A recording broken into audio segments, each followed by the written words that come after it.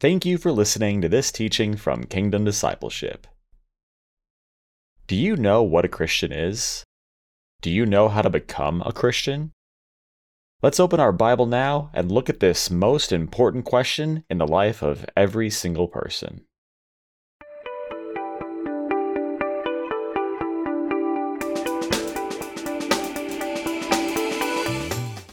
Well, good morning and welcome to another teaching. It is Friday morning here in Texas, and hopefully all y'all are doing well and just loving on Jesus and spending time with Jesus. Thank you, Lord. Nothing better in our lives than just spending time with Jesus, growing to know Him, growing to love Him, growing to know His love. Just having fellowship with Jesus and intimacy with Jesus is really the meaning of life, not only this life, but the next. Thank you, Lord Jesus. Today, we're going to do something we've never done before. At Kingdom Discipleship, we feel led to do what's called expository teaching and preaching, which is that we just teach the scriptures verse by verse. And as you've seen in all the previous videos and all the podcasts, is we'll just select a piece of scripture or a parable, or we'll go through a chapter in a book, and we'll just teach it verse by verse by verse by verse.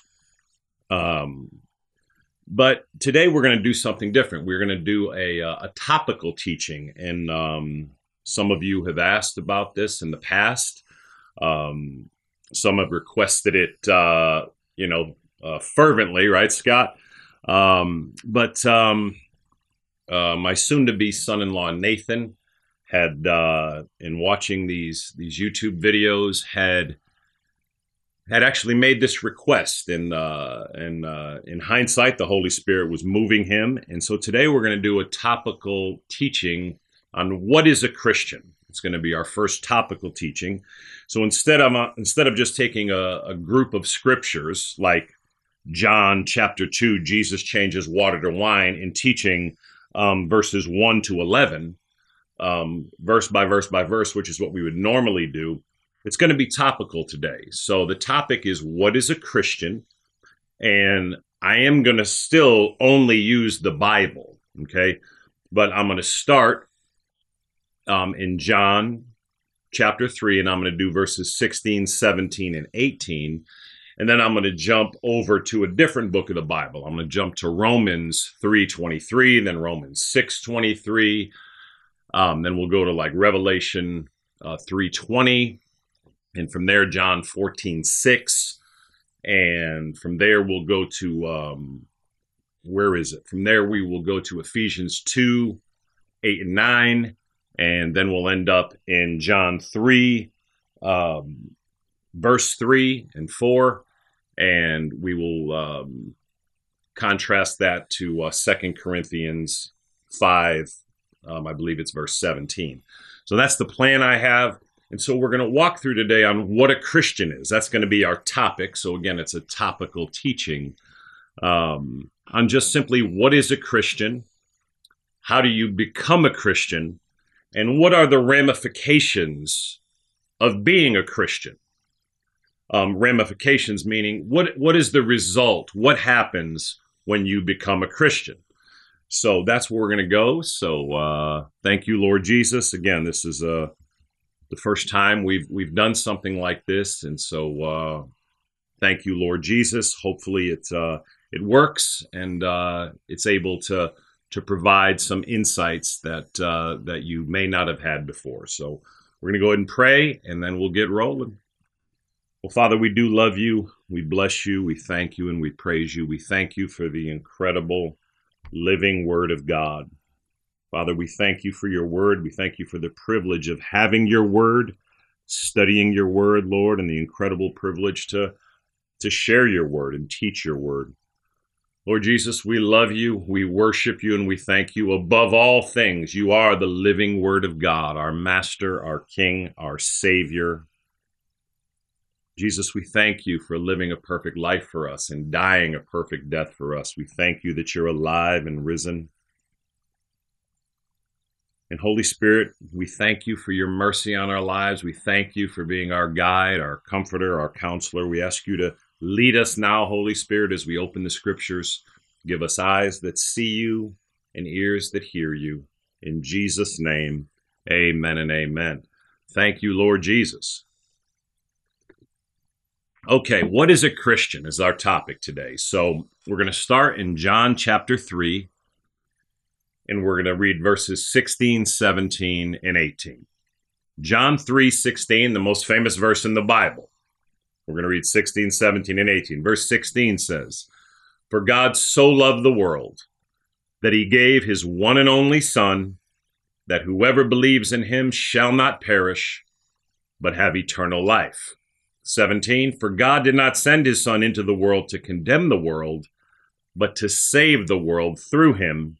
And 18, "Whoever believes in him is not condemned, but whoever does not believe stands condemned already, because he has not believed in the name of God's one and only Son." Thank you, Lord Jesus. So most of us remember the famous verse, John 3:16, "For God so loved the world that he gave his one and only Son, that whoever believes in him shall not perish, but have eternal life." This is the principal verse in the Bible. Now, again, we're going to go through other verses. But when we're talking about what is a Christian, okay, a Christian is someone, in the simplest terms, who is believing, trusting, and relying on Jesus Christ for the forgiveness of their sins and the salvation of their soul, okay? They are actively, today, currently, understanding that they are sinful, and we're going to get into those scriptures. A Christian understands that they have sinned, okay? If you want to turn to Romans 3:23, it says, "For all have sinned and fall short of the glory of God." So the Bible is clear that all human beings are sinful. We all were born with a nature of sin, a sinful nature. And because we actually are born with a nature of sin, we actually have a lifestyle of sinning, because it is our very nature to do that. And again, when we go through the different scriptures, we're gonna get into John 3. You'll see in John 3, verse 3 and 4, Jesus is speaking to a much older man, a godly man named Nicodemus. And Nicodemus is probably 30, 35 years older than Jesus, over double his age. Nicodemus comes to Jesus humbly. He's one of the highest rulers in all the land, right? He is in the line of the most powerful priests in Israel. He spent his life trying to know God, and he goes to Jesus humbly. He goes to him at night, and he says, "We don't understand what's going on, but no one could do what you're doing, Jesus, without them coming from God." And in verse 3, Jesus says this, "In reply, Jesus declared, I tell you the truth, no one can see the kingdom of God unless he is born again." And so this term, born again, is one of the results of becoming a Christian. Okay, when you put your full faith and trust and confidence in Jesus Christ alone for the forgiveness of your sins and the salvation of your soul, okay? And you do that, again, by trusting in Jesus, right? You do that by putting your full confidence in Jesus. Now, we do call out to him. Romans 10:13. Again, you can turn to your Bible. All these scriptures will come up on your screen if you're on YouTube. If you're on the podcast, you can turn to your Bible. And in Romans 10:13, it says, "For everyone who calls on the name of the Lord will be saved." Okay? And what that means is that if you understand today and you agree with the Bible, God has given his word. Again, the scripture, Romans 3:23, "For all have sinned and fall short of the glory of God." That means every human being has lived a sinful lifestyle, thought sinful thoughts, spoken sinful words, and done sinful things. And because of that, we all fall short of the standard, the holy standard of God. And because of our sin, we're separated from God. Okay? Our sin has put a barrier between the triune God and us. And in the middle of that is our sin, right? So that sin is a barrier keeping us from relationship with the triune God. When I say triune God, the God of the Bible is a triune God. God the Father, God the Son, Jesus, and God the Holy Spirit. They are all God. They are all individual entities, right? But they are all God. They're all knowing, they're all powerful, and they're all omnipresent. They're all everywhere. And so the scriptures teach that because we are sinful as human beings, every one of us without exception, we have fallen short of the standard of God and we are separated from him. Again, the barrier of sin keeps us from having fellowship with God, from being forgiven of our sin, from going to heaven when we die. The scriptures teach that we cannot be in the presence of a holy God, of an absolutely sinless God, Father, Son, and Holy Spirit, when we're sinful. So, because of this sin problem, Jesus Christ enters the world. So God the Son, the second member of the Trinity, because of humanity's sin problem, of his own will, God the Son, Jesus, enters the world on behalf of sinful humanity. Now think about this. The very world that he created, God the Son, the triune God, created the universe. Okay? They created the world. They created human beings. The very world that Jesus created and the very humanity he created. So Jesus enters into the world he created to die and give his life on behalf of humanity, which he created. Now, when the triune God created humanity, humanity was sinful. Adam and Eve were our first parents, and they represent us. So you remember the story, right, back in Genesis chapter 3, where God gives Adam instructions where he can eat of any of the fruit in the garden, but he cannot eat of the fruit of the knowledge of good and evil. Adam disobeys the Lord. And when he does that, in that disobedience, he became a sinner. He became a sinful man. And he did that in response to his wife, Eve. The devil came to Eve. He deceived her. He played to her vanity. And when the devil tempted Eve, she took of the fruit that she was forbidden, and she knew she was forbidden to eat. She ate it. And then the first thing she does when she disobeys God is she gives some to her husband and leads him into sin. He's fully accountable for it. He can't blame his wife. As a matter of fact, it's a funny story if you go read it in Genesis 3. He tries to blame his wife, and frankly, as men, we've been trying to do that for a long time, right? But it's not my wife's fault. It's mine. God makes it clear to Adam that he cannot blame his wife and that he's responsible for his sin and his disobedience. What we learn in that is that we can't blame anyone for our sin. When we disobey the Lord, and that's called sin when we're disobedient, we can't blame anyone. We can't say someone told us to do it, as Adam, tried to do. That dog won't hunt. That doesn't work. It's not biblical. The Lord will not receive it. We're accountable for our sin, and the scripture makes that clear.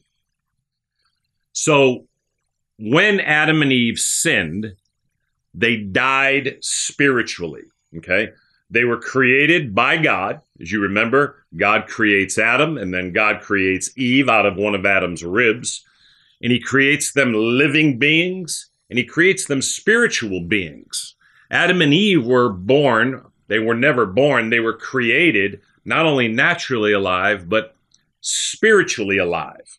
And all of these will come together here as we go through all these scriptures, what we're talking about.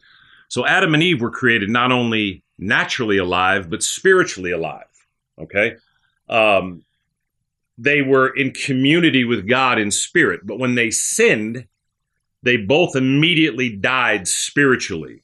Their spirits were dead to God. And the Bible teaches that when they had children, remember, these are the first two human beings in existence. When they had children, they passed that sinfulness, that nature to sin and do wrong, into their children, and their children into their children, and their children into their children, and so on and so forth, all the way down so that all humanity is polluted, comes into the world conceived in sin. So the Bible teaches that every human being that enters the world, that comes out of the womb with the nature of sin, a nature of disobedience. I've told the story of my twin daughters, Kristen and Lauren, when they were 1 year old. They're twins when they were 1 year old. And obviously a 1 year old doesn't have any accountability. A 1 year old is not reasoning. But yet you could see the sinful nature in children. And I tell the story of my two daughters at 1 year old, may have been for their birthday, I'm not sure, but they're around 1 year old. 1 year old. I had bought them the same exact toy. I often bought them the same things as twins. And they were playing with the toy. And all of a sudden, my daughter Lauren is not satisfied with playing with her toy. She has to crawl over to her, and she's walking a little bit now too, go over to Kristen, and she takes Kristen's toy from her. Even though she has the exact same toy, and she then, waddles back or crawls back. So now she has two of the same toy, and Kristen has none. Why would she do that? I never taught her that. Their mother, who did an amazing job, never taught them that. We never said, be disobedient to daddy and mommy. Never. You could see that nature, right? We could see it in children. You've often heard it said that children are innocent. Children are beautiful. The Bible says no, children are sinful. Children want their own way. If you leave a child to itself, it won't grow up to be a wonderful human being. It'll grow up to be a terribly selfish human being.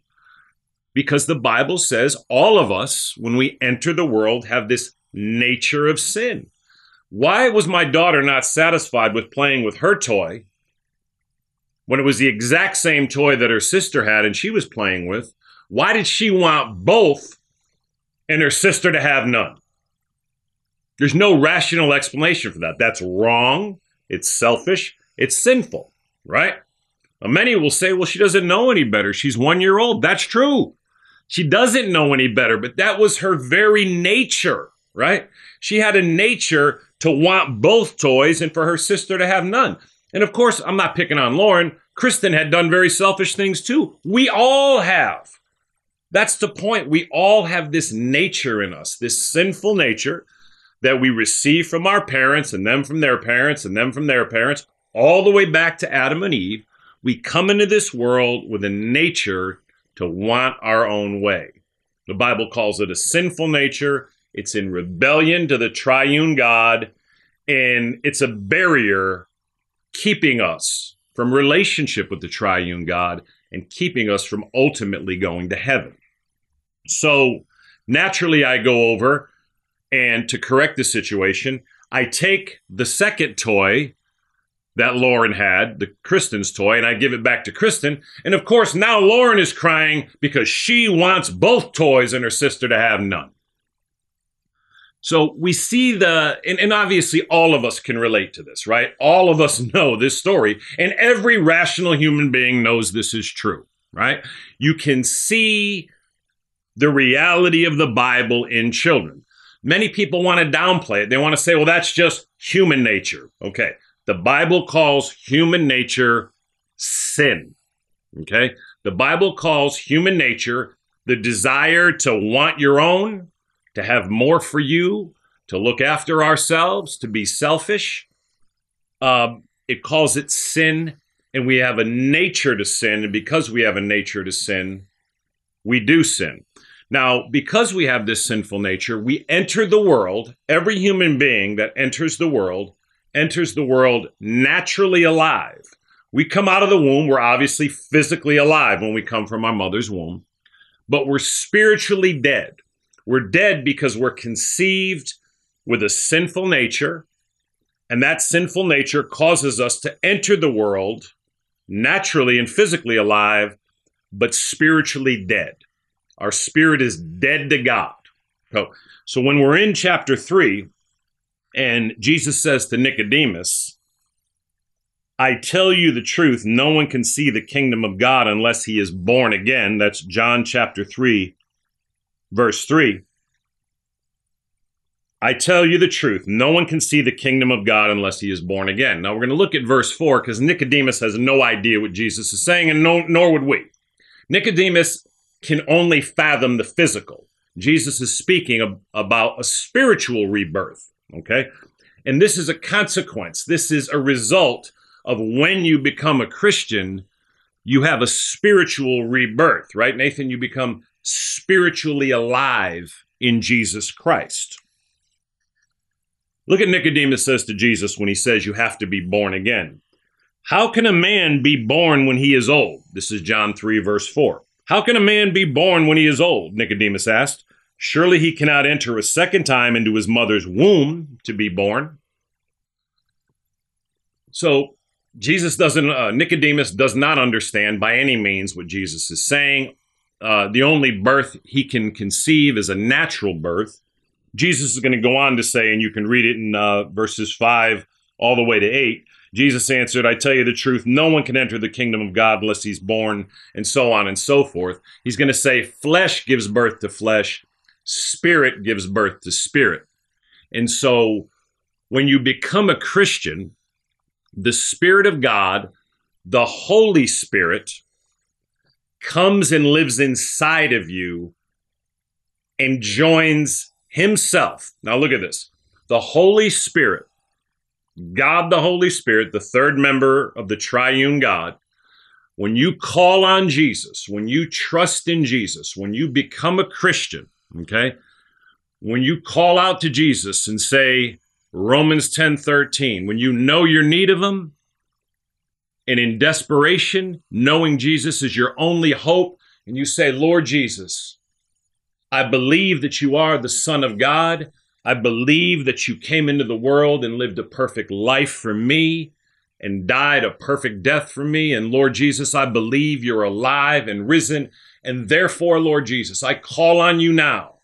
And I ask you to come into my heart, to be the Lord of my life, to save me from my sin and to bring me to heaven when I die. Lord Jesus, I place all my faith, all my trust, all my confidence in you alone, Lord Jesus, to save me and to be my everlasting Lord and God. That's how you become a Christian, okay? To believe in Jesus does not mean to give intellectual assent or to acknowledge that Jesus Christ existed, okay? A Christian is someone who's trusting and relying on Jesus Christ for the forgiveness of their sins and the salvation of their soul, knowing and believing the word of God that there is no hope without Jesus. I'm jumping around here, please forgive me. When you do that, the Spirit of God comes and lives inside of you, okay? When you ask Jesus to come into your heart, the Spirit of Jesus, the Holy Spirit, the third member of the Trinity, comes and joins himself to your dead spirit. And when the Spirit of Jesus, the Holy Spirit, becomes one with your spirit, Sherry, boom, an explosion of life happens, and you are born again spiritually. You become spiritually alive, right? You're already naturally alive, but now your spirit becomes alive, and you are one in spirit. You are one with the Holy Spirit. And you are married to Jesus. You've heard the expression, the bride of Christ, right? You become part of the body of Christ. All of these are consequences or the result of becoming a Christian, right? You're one with Jesus. You're married to Jesus. You're part of the bride of Christ. You're part of this big spiritual body called the body of Christ. Okay? So when Jesus says in John 3, I tell you the truth, no one can see the kingdom of God unless he's born again, he's talking about a spiritual rebirth that happens at the moment you receive Jesus Christ into your heart, genuinely calling on him, genuinely relying on him as your only Lord and Savior. Now, the reason I say genuinely is it's not the words. It's not just us puppeting words and asking Jesus to come into our heart. Words are the vehicle we use to call on the Lord, obviously. When we pray to Jesus, we use words. The importance is that you genuinely mean them and you know your need of it, meaning you know that as a sinful person, you're convicted that the Bible says that you are a sinful person and that you're hopeless and that you have no hope save Jesus Christ our Lord. And out of that desperation, you run to Jesus and call on him and ask him to be the Lord of your life the way that we just did. And so it's really having a heart and an understanding and a belief in the Word of God, understanding why it is that Jesus actually came into the world and lived a perfect life for you and me and died a perfect death for you and me because we desperately needed him. Does that make sense? Every human being needs Jesus. So one of the consequences, one of the many consequences of when you become a Christian is you become what's called born again. You become spiritually alive. You become a new spiritual creation. Okay? If you turn over to 2 Corinthians chapter 5, and you look at, I believe it's verse 17. We're going to read it here. It says, therefore, if anyone is in Christ, he is a new creation. The old has gone, the new has come. So when you put your faith in Jesus Christ, when you genuinely run to Christ and call on him, it says you become a new creation. Again, he's not talking about a physical new creation. He's talking that you become a new creation spiritually. You cross over from spiritual death to spiritual life. And now, as you're alive spiritually, you have relationship with the triune God, because God is spirit. Our triune God, Father, Son, Holy Spirit, are spiritual beings. God is a spirit, right? Now, the Son did take on a body for us, right? But you have relationship with God spiritually. And now, being a spiritually alive human being with Jesus Christ living in you, you're one with Jesus, and now you have relationship with Jesus. The consequence of that now is being spiritually alive, putting your faith in Christ, having been born again spiritually, Jesus living in you and being one with you, you being his bride, you're the bride of Christ, you being part of this big spiritually alive body called the body of Christ. Now, the consequence of that is that God the Father now becomes your heavenly Father. If you're not in Jesus Christ today, then God is your judge, unfortunately. But if you put your faith in Christ, and if you will today, and again, go back to rewind the tape, and I gave you an example of how to receive Jesus Christ. And I'll say again, what's most important is that you genuinely mean it, knowing your need of him, believing the scriptures that you're desperately hopeless. I am desperately hopeless without Jesus. But when we do that, God the Father becomes our heavenly Father, Krista. It's incredible. The God of the universe, God the Father, actually becomes our heavenly Father. And we become his child. You become a son or daughter of God Almighty. That's pretty exciting, right? Jesus Christ, God the Son, becomes your Lord, your Master, your King, your friend, right? You have relationship with Jesus Christ.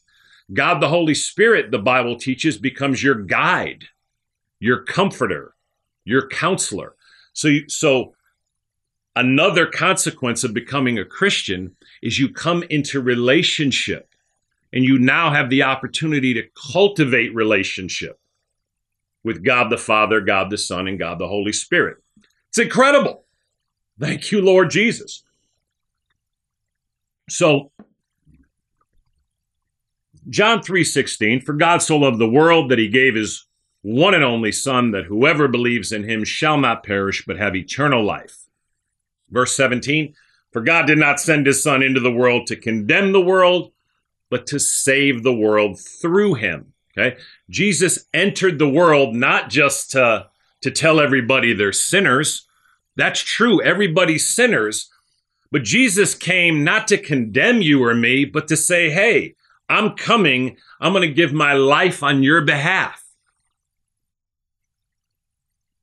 When Jesus Christ entered the world, he came into the world, full-blown God, took on a human form, and entered the world because every human being desperately needed him. When you put your faith in Jesus Christ, when you rely on Jesus Christ, when you call and are trusting in Jesus Christ as your only Savior, and you call on the name of the Lord, as we talked about, the Bible says that Jesus lived a perfect, sinless life, that he never sinned, ever. Okay? At the end of his life, Jesus Christ died on the cross as the one and only sinless man. My big brother Jason Ross wrote a really good book called The Sinless Man. The only sinless human being in history was the God-man, God the Son, Jesus Christ. And at the end of his life, Jesus had lived a perfect, sinless life. But then he gave that life as a sacrifice on behalf of all humanity, so that we would not be condemned and perish in our sin. Remember, John 3:16, that whoever believes in him shall not perish, but have eternal life. Look at verse 18. Whoever believes in him is not condemned, but whoever does not believe stands condemned already, because he has not believed in the name of God's one and only Son.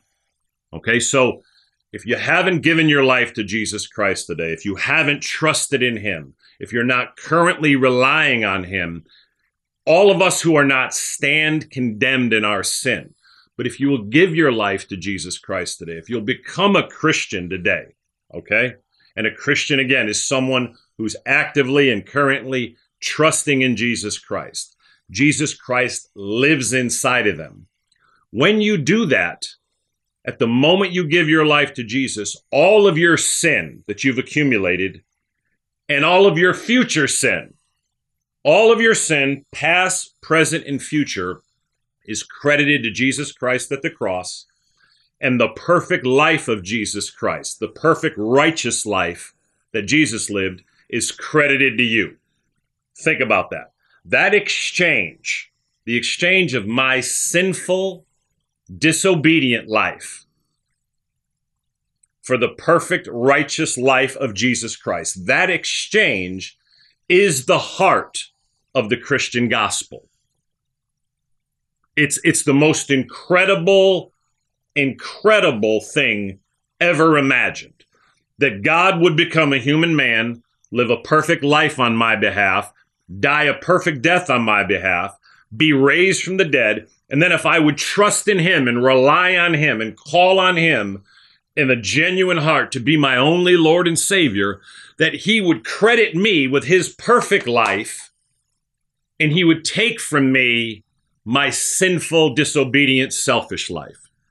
It's the most incredible thing. C.S. Lewis said it would never, ever, ever have been made up in the mind of man. Every other religion beside biblical Christianity has this kind of idea of a scale, right? Where they're trying to do a lot of good, and they hope that when they stand before God, God is going to put their good on one side of the scale, their bad or their sin on the other, and they hope the good outweighs the bad. The Bible is clear that no one can get to heaven based on anything they do. Good works cannot save us. Okay? If you turn to Ephesians chapter 2 and you look at verses 8 and 9. Okay? Ephesians 2, 8 and 9. Okay? Says this. For it is by grace you have been saved through faith. And this not from yourselves, it is the gift of God. Verse 9, not by works, so that no one can boast. Okay? That's Ephesians chapter 2, verses 8 and 9. Nothing we do saves us. The only way to be saved from our sin is to humble ourselves, to acknowledge that we are hopeless and desperate. None of our good deeds will take away our sin. Good doesn't take away bad. I've often said, if we kill somebody or murder somebody in the state of Texas, okay, and the judge, and we get arrested and stand before a judge, I can't tell the judge all the good I did. No matter how much good I did, the judge would say, you have to pay the penalty for the murder. And in Texas, that would either be spending life in prison or be executed. If you blow through a red light, right, and the policeman pulls you over, can you say to the officer, but officer, I didn't run the last 200. I stopped at the last 200 red lights. What's he going to say? He's going to say it doesn't matter. All the good you did in stopping and obeying the other 200 red lights would not take away this violation, and you'd have to pay your debt to society and pay that ticket, because good doesn't take away bad. It's the same in dealing with God. All of our good works will never, ever take away our sin. We are hopeless and desperate, and we need a Savior, right? That's what the scriptures teach. If you turn to Romans 6, verse 23, just go back a few books, Romans 6, verse 23. 6:23 says, for the wages of sin is death, but the gift of God is eternal life in Christ Jesus our Lord. Okay? We're born with a sinful nature, and because of that, we've sinned. And because of that, because of our sin, we have earned spiritual death and eternity in hell. That's what our sinfulness deserves. The wages of sin is not only spiritual death, but when we die naturally, we're separated from God in eternal death in hell. That's the wages. That's what we've earned by our sinfulness. Again, Romans 6:23, for the wages of sin is death. All of our sinfulness has earned us what we've earned from our sin. Our wages from our sin is spiritual death, ultimately natural death, and separated from the triune God for all eternity in eternal death in hell. Well, look what it says. But the gift of God, you see, the wages of sin is death. We earn our sinful death in separation from God. But the gift of God, salvation is a gift, but the gift of God is eternal life. We earn spiritual death and separation from God, but when we receive Jesus Christ as a gift you cannot earn it, it's a gift, but the gift of God is eternal life in Christ Jesus our Lord. So you see, when you receive Jesus Christ as your only Savior and Master and King, and you put your trust in Him alone, it's a gift from the triune God that you have eternal life, right? You'll spend eternity in heaven with God the Father, God the Son, and God the Holy Spirit. Now, if you turn to John 14, verse 6, okay? And I have my iPad here, but I'm getting excited back using I don't use a physical Bible that much, and man, I like it. I just love this thing. So, in John 14, verse 6, okay? One of the most famous verses in the Bible, okay? A Christian, again, is someone who's trusting in Jesus Christ, relying on Him alone for the forgiveness of their sin and the salvation of their soul, and they know there's no other way, okay? There is literally no other way to be saved from your sin, to have relationship with the triune God and go to heaven when you die. There is literally no other way. John chapter 14, verse 6. This is Jesus speaking. In your Bible, the words are in red. Jesus answered, I am the way and the truth and the life. No one comes to the Father except through me. I'm going to read that again. These are Jesus's words, okay? Jesus enters the world, Corinne, as a man. These are his words, August, okay? Jesus answered, I am the way and the truth and the life. No one comes to the Father except through me. No one can go to heaven. No one can go to God the Father except through Jesus Christ. And these are his words, okay? So when we want to believe there are many roads to heaven, we are contrary to the very words of Jesus. Jesus said, there are not only many roads, there is only one road, and that has to come through your genuine belief, trust, reliance, and faith in Jesus Christ alone for the salvation of your soul and the forgiveness of your sins. Right, Pop? Have you given your life to Jesus today? Are you a Christian today?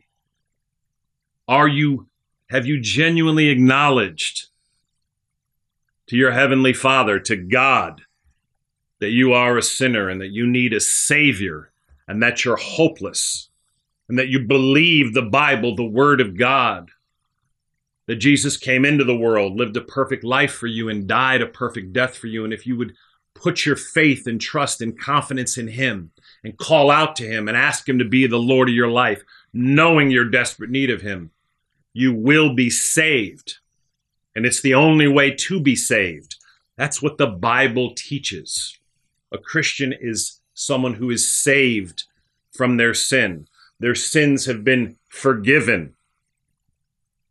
They've been forgiven because Jesus Christ paid the price at the cross. He opened his arms and he took spikes in each hand. You nailed the left hand and I nailed the right hand, and together we nailed the spikes into his feet. He did that because we needed it. He died in our place. Jesus died in our place, Lauren. He died on our behalf, right? Jesus died in our place. He suffered in our place. He took the death we should have died. He took the punishment we should have had. Remember Lauren, my sweet daughter Lauren, who's always had the most beautiful spirit. When she was little, up to the time, she might have been 9 years old, but I told her the story. I said, there was a time in heaven, Lauren, when God the Father came to Jesus and said, I'm going to have to judge my little Lauren. And I'm going to have to punish my little Lauren, and I'm going to have to send my little Lauren to hell. And Jesus stood up, and he stood in between the wrath of God the Father and Lauren. Jesus got in the middle of that wrath, and Jesus looked at the Heavenly Father and said, Lauren, he looked at the Heavenly Father and said, Father, don't judge my little Lauren. You judge me in her place. And don't punish my little Lauren. But Father, punish me in her place. And don't send my little Lauren to hell. Send me in her place. And I remember Lauren would say, Daddy, you're making me cry, right? Because that's what Jesus did for each of us. Now, the difference is, Jesus did do all those things. He died in our place, was punished in our place, went to hell in our place. But the difference is, we would have been stuck in hell for eternity. Jesus conquered hell. Yeah. Jesus overcame hell. Hell couldn't hold him. He defeated not only sin, he defeated the devil, he defeated hell. And if you'll give your life to him today, you too will be saved. He is the only way. Turn to Revelation, the last book of the Bible, chapter 3, verse 20. And we're gonna close here. Revelation chapter 3, verse 20. This is Jesus speaking to the church of Laodicea, one of the churches. And he's saying this to everyone in the world today. Revelation 3, verse 20. Jesus said, "Here I am. I stand at the door and knock. If anyone hears my voice and opens the door, I will come in and eat with him and he with me." Jesus is knocking on the door of your heart today. Do you hear him? Jesus is knocking on the door, and he's patient. 2 Peter 3:9 says it's his will that no one perish. But unfortunately, many will perish. Are you a Christian today? Have you given your life to Jesus Christ today? Have you opened the door of your heart to Jesus Christ? Have you acknowledged to him that you're sinful, that you're a sinner, that you've done wrong? Have you acknowledged to Jesus there's nothing you can do to save yourself from your sin, and that you're desperate and hopeless? And have you called on him and genuinely, as genuine as you can, asked him to come into your heart and be the Lord of your life and save you from your sin and bring you to heaven when you die? If you'll do that today, if you'll call on the name of Jesus and ask him to come into your heart and put your trust and confidence in him alone, you will become a Christian today. God the Father will become your heavenly Father. You'll become his son or daughter, his child. Jesus Christ will become your Lord, your Savior, your Master, your King, your husband. The Holy Spirit will become your guide, your counselor, your comforter. You'll become alive spiritually. You'll become a spiritually alive being. You'll become one with Jesus Christ in spirit. You'll be married to Jesus in spirit. Everywhere you go, Jesus will go. You'll be forgiven of all your sins, past, present, and future. And when you leave this life, you'll be welcomed into heaven, not because of anything you have done, but because of your complete trust and reliance and confidence in what Jesus has done on your behalf and on my behalf and on behalf of the whole world. Are you a Christian today? Give your life to Jesus today, that you might become a Christian, that you might know him. Lord Jesus, we love you, we bless you, and we thank you. We thank you for your mercy. We thank you for your goodness. Lord Jesus, we thank you for living a perfect life for us. We thank you for dying a perfect death for us. We thank you that you are alive and risen, and we proclaim you, Lord Jesus, Lord of heaven and earth. You are our Master and our King and our Savior. You are our only hope, Jesus. All of our hope, all of our trust, all of our life is in you alone, Jesus, our God and our King and our Savior and our Master. We worship you, Jesus, and we thank you. Father, I pray you would draw all people to Jesus Christ, our Lord, that everyone would be saved of their sin and come to know you as their heavenly Father. Holy Spirit, we thank you for your mercy. Lead us and guide us now that we might know Jesus. For it's in Jesus' name we pray. Amen and amen.